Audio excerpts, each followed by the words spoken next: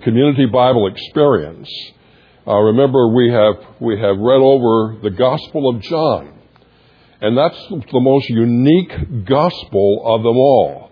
And that is the reason this morning that the title of my sermon is Three Choices. The three choices we have to choose Jesus as our Lord, or was he a liar, or was he a lunatic, with respect to the claims that he made in the Gospel of John. Like no other gospel, John's gospel enumerates many claims that Jesus made about himself. And they were controversial in their day, for sure. And they are as controversial today as they were then. Because he talked about essentially the deity of his being, the Son of God, and the significance of what that meant. And so I want us this morning to consider the claims of Christ. That's going to be the thrust of what we're going to preach about this very day. And that's going to be the focus, examining those claims in the light of John's Gospel. You know, we could expand this throughout the whole Bible, but we would be here for several weeks preaching. I don't think you want to do that. So this morning we're going to focus very briefly and succinctly on the Gospel of John regarding what Jesus said about himself. And then we're going to talk about the three choices we have of whether we believe him to be the Son of God, our Lord, or whether he was completely insane, as the Pharisees claimed that he was. He was demonically possessed. Or they said, you must be a Samaritan. You're so far off base. But basically, the claims of Jesus were very clear and very succinct in what they had to say for us regarding our salvation through him and in him. And lastly, we're going to talk about that trilemma as C.S. Lewis kind of popularized this in the Second World War as he was delivering some radio addresses, and also in his book called Mere Christianity. He talked about the dilemma, or the trilemma, I should say, the three choices we have of considering Jesus as Lord or considering him as a lunatic or a liar. We have to make a choice whether we want to or not. We're going to do that. So let's examine very briefly this morning the scriptures from the Gospel of John as they relate to what Jesus claimed about himself. First of all, he came from heaven. He claimed to come from the Father. And he said in John chapter 3, verse 13, no one has descended to heaven but he who has ascended into heaven, but he who descended from heaven, the Son of Man. That was his clear enunciation of his coming, of where he came from. He came from heaven because he was sent by the Father. He also came in John 3:16 and 17 to save the world. He said, for God so loved the world that he gave his only begotten Son, that whoever believes in him should not perish, but have eternal life. For God did not send his Son into the world to judge the world, but that the world might be saved through him.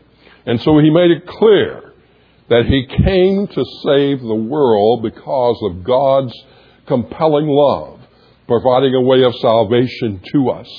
That's a verse of Scripture all of us know. That's a very succinct and clear claim that Jesus made. He also came that we might pass from death into life. And he said in John chapter 5, verse 24, truly, truly, I say to you, he who hears my word and believes him who sent me has eternal life, and does not come into judgment, but has passed out of death into life. So Jesus made it clear that the way that death was going to be conquered was going to be through him. He is the way. God sent him to do that so that we might have and fulfill the promise of eternal life. He also came in the Father's name. I have come in my Father's name, and you do not receive me. If another comes in his own name, you will receive him. And the Pharisees kept asking him, and we'll talk a little bit more about that in just a couple of more slides. Where do you come from? By what authority are you saying these things? By what authority are you doing these things? And Jesus made it clear that he came from the Father and he had a mission. As it said in Luke, he came to serve those, to seek and to save those who were lost. Can I ask a favor? Rita, would you mind getting something for me to drink? I'm recovering from a cold that's been hanging on, actually a sinus infection, since the last full week of October. And as a consequence, thank you. Wow. That's what I call responsive. Thank you very much. Yes. Thank you very much, Frank. I apologize. I thought I could probably get this done without losing my voice, but it doesn't appear that that might be the case. But just bear with me for a moment. Okay, he said, I come in the Father's name, and in John 5, chapter 5, verse 43, I come in my Father's name, and you will not receive me. If another comes in his name, you will receive him. So the Jews were very concerned about in whose name this man named Jesus was coming. And they kept questioning him about that, as you read through John in the last couple of days of this past week. He also said, I come as the bread of life. And in chapter 6, verses 35 and 48 and 51, he said this, Jesus said to them, I am the bread of life. He who comes to me will not hunger, and he who believes in me will never thirst. And again, there in verse 48, he said, I am the bread of life. And he said also, I am the living bread that came down out of heaven. If anyone eats of this bread, he will live forever.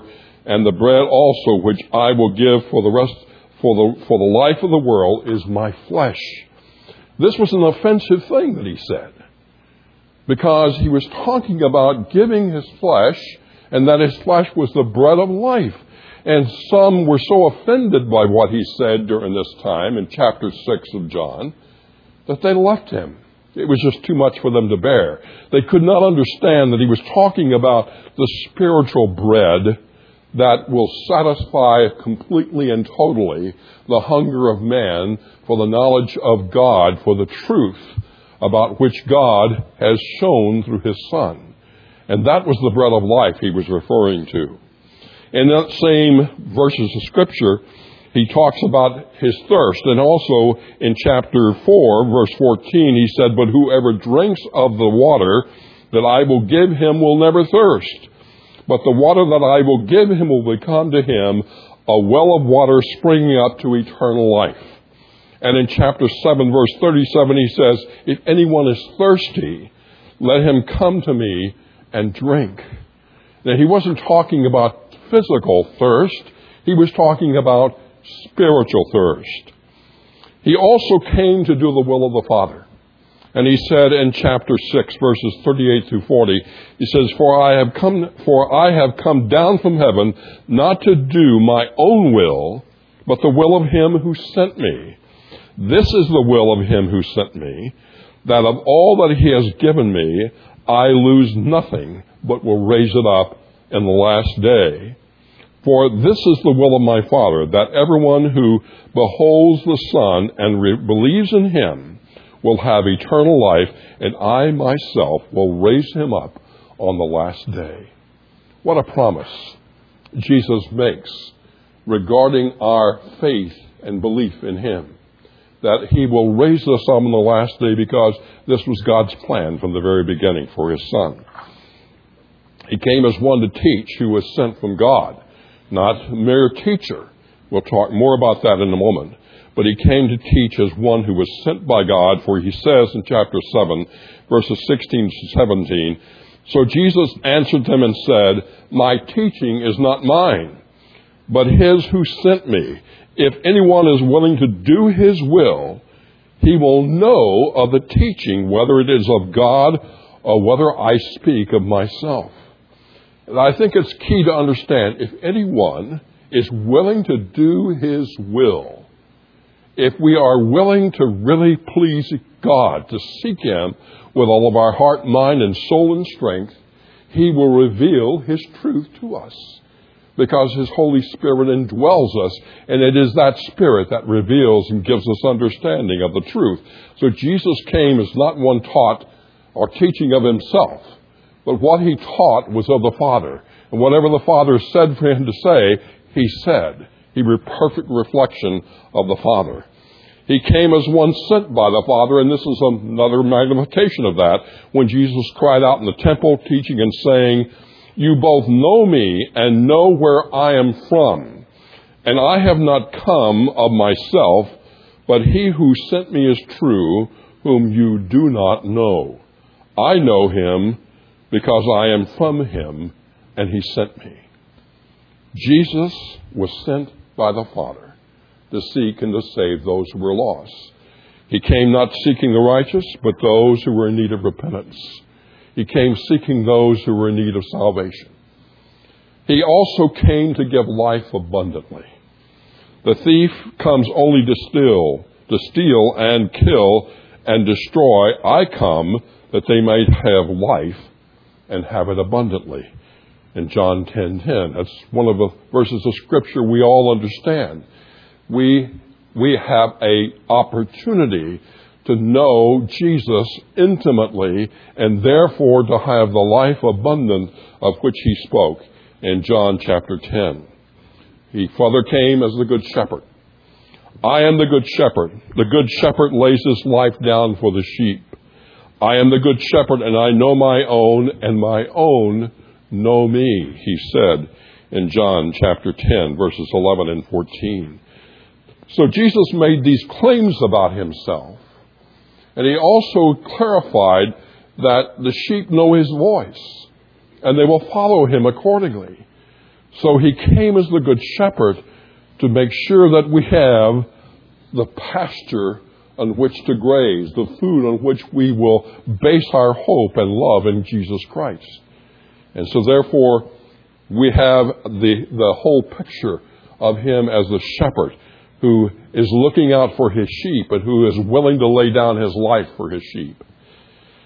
He came to give life imperishable, and He said in chapter 10, verses 28, 29, I give eternal life to them, and they shall never perish. My Father, and no one will snatch them out of my hand. My Father who has given them to me is greater than all, and no one is able to snatch them out of the Father's hand. And what we have here is a promise that the salvation that we receive in Him is secure, because He's the one who gives it. It's not dependent on us, but He says no one will snatch them out of the Father's hand. The Father's given them to Him. He is not only the Good Shepherd, He is the one who makes sure that our salvation is imperishable, that it lasts eternally and forever. What a great insurance that is. And what a thing to consider. Not just that He's Savior, but that He's assured us that the work He's done will never be undone. It can never be destroyed. Further, He came as the light of the world. In chapter 12, verses 44, 46, He said, as well as in chapter 8, verse 12, I'm the light of the world, and he who follows me will not walk in darkness, but will have the light of life.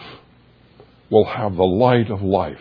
He is the one who shows God's truth, who reveals it in every way. He who believes in me does not believe in me, but in Him who sent me. And he who sees me sees the one who sent me. I have come as light into the world, so that everyone who believes in me will not remain in darkness. What a fantastic promise He makes to us, that He is the light of the world. He reveals the Father. He reveals it, and He makes sure that we are not abiding in darkness, but in the light of His truth. He furthermore spoke not of His own initiative. He spoke for the Father had told Him to, and He was obedient to that. He says, for I did not speak of my own initiative, but the Father Himself who sent me has given me a commandment as to what to say and what to speak. I know that His commandment is eternal life. Therefore, the things I speak just as the Father has told me. Jesus did not come inventing things on his own, but everything he said was in accordance with the Father's will. Everything he mentioned, everything he promised was according to what God had told him to do. So what he did was speak not of his initiative, but he spoke according to the Father. He also promised to come again. If I go and prepare a place for you, I will come again and receive you to myself. And where I am, there you will be also. What a great promise it is. This is the Son of God making a promise regarding the salvation that we have, that we will again see him face to face. We will know him in that way. He will come in great triumph on the clouds with the sound of the trumpet. And Jesus will make himself known to the whole world, and every knee shall bow, and every tongue will confess that Jesus Christ is Lord when he comes. He came also as the only way to God. And perhaps this is one of the most controversial, especially in this day and age, of the claims that Jesus made about himself. He said to him, I'm the way and the truth and the life. No one comes to the Father but through me. I'm the way, the truth, and the life. And no one comes to the Father but through me.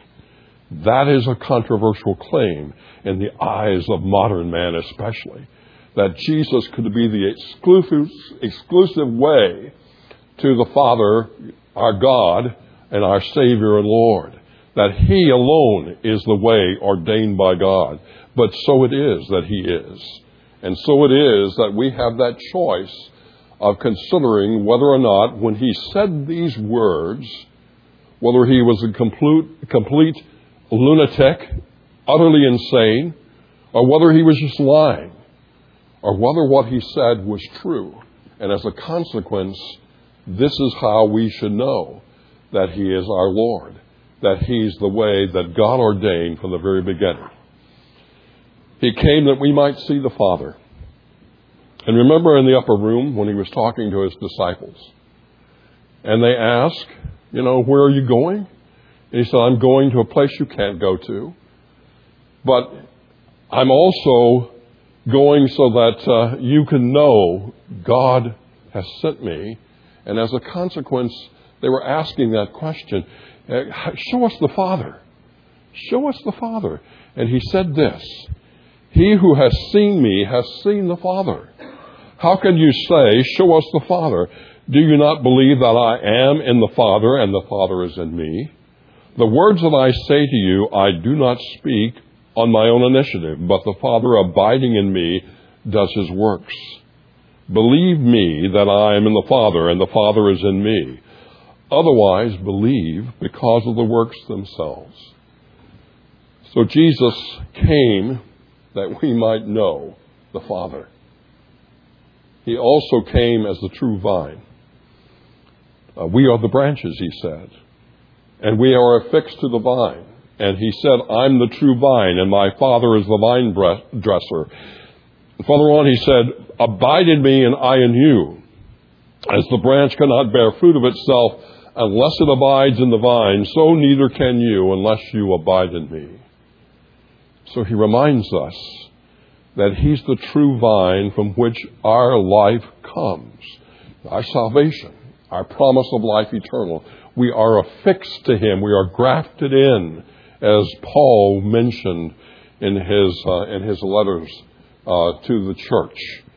So we are to be it is God's will that we understand that we are to remain in Christ, because this is the way that his life is produced in us. He came as the true vine. Also, he claimed to exist before the creation. Another controversial claim that really excited the Pharisees to the point that they wanted to kill him.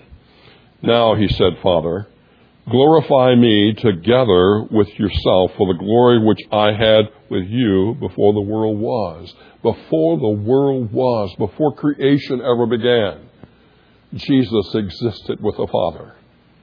And this is what really upset the Pharisees. He said there in verse 8, chapter 58, I tell you the truth, before Abraham was born, I am.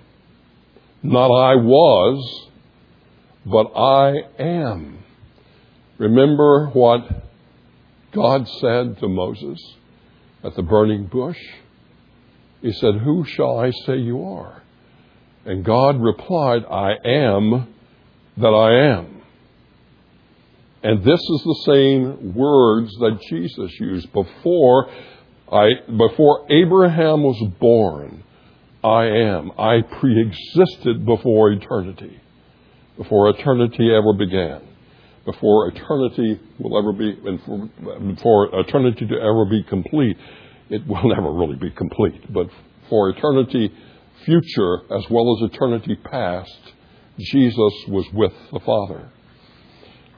Next, he also came to testify to the truth. In John 18, verse 37, he says, therefore Pilate said to him, so are you a king? And Jesus answered, you say correctly that I am a king.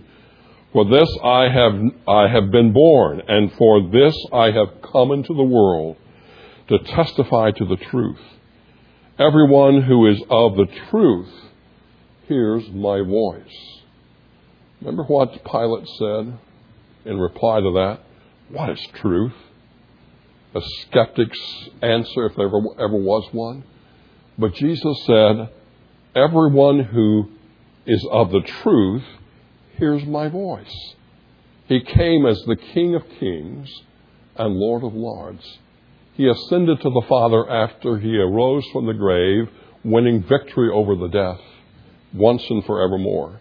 And so Jesus came to testify of the truth, for all truth is resident in him. So how did they react?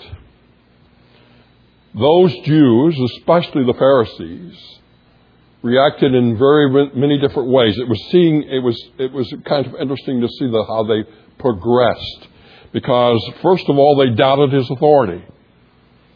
Remember that when he drove, as John gave us an account, he drove the money changers from the temple, and they said, by what authority did you do this thing? Remember in the other Gospels they asked that question? By what authority did you do this? By what authority? So they first of all disputed his authority. And then they began to search the Scriptures. Remember one of the things that John told us this past week as you read through John's Gospel? That they were searching the Scriptures rather fruitlessly and hopelessly, thinking that, there's no prophecy that says that some prophet comes out of Galilee. Not at all. We know that the Messiah will be born in Bethlehem, David's city. And yet they did not know him because he was born in Bethlehem. I sometimes wonder, why didn't Jesus kind of correct their misimpressions right then and there on the spot? But he chose not to. They deceived themselves by fruitlessly searching the Scriptures, trying to prove that this was not the Messiah, but he was. They were loveless toward God, and therefore the things that he said that reflected the love of God, the healings especially that he did on the Sabbath day, was something that really offended them, because they were loveless not only toward God, they were loveless toward their fellow man. And they called him a liar.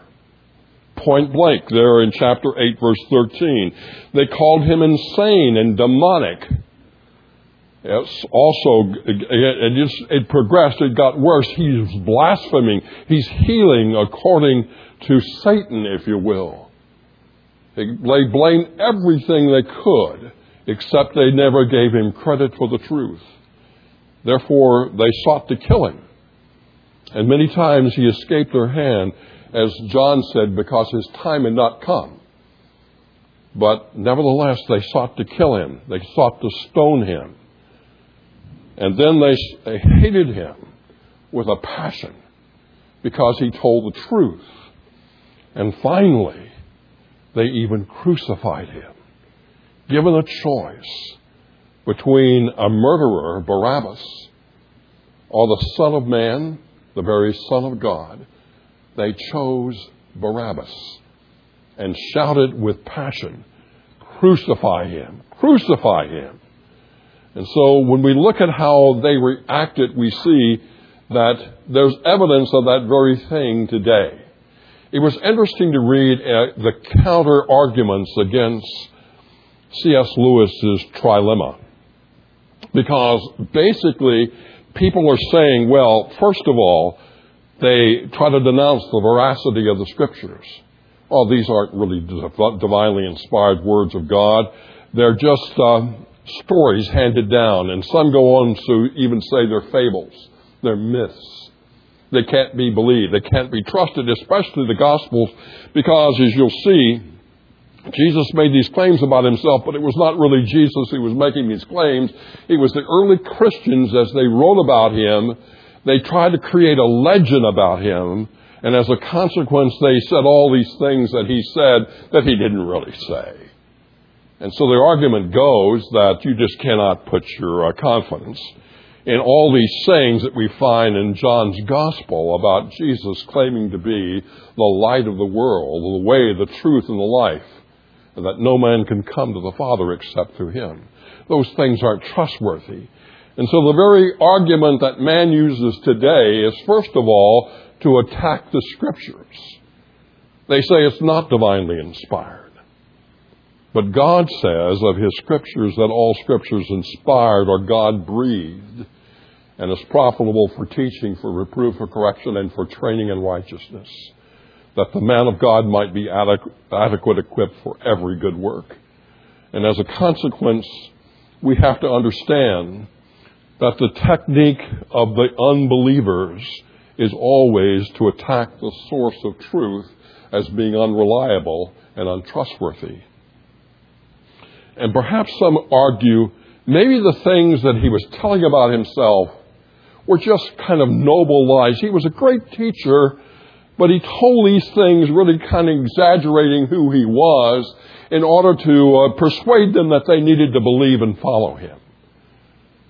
But Jesus did not do that, because he said, everything I say is not of my own initiative, but everything I say is according to what the Father has told me to say. I'm obedient to his commandment to say and to do the things that he said I should say and do. But man says today, oh no, maybe he just did these things to impress people in order to make them aspire for noble things. After all, maybe he was just mistaken.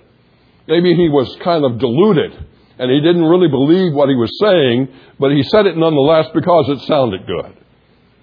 And then lastly, maybe he was just delusional, but he was nevertheless a great Bible teacher, a moral teacher.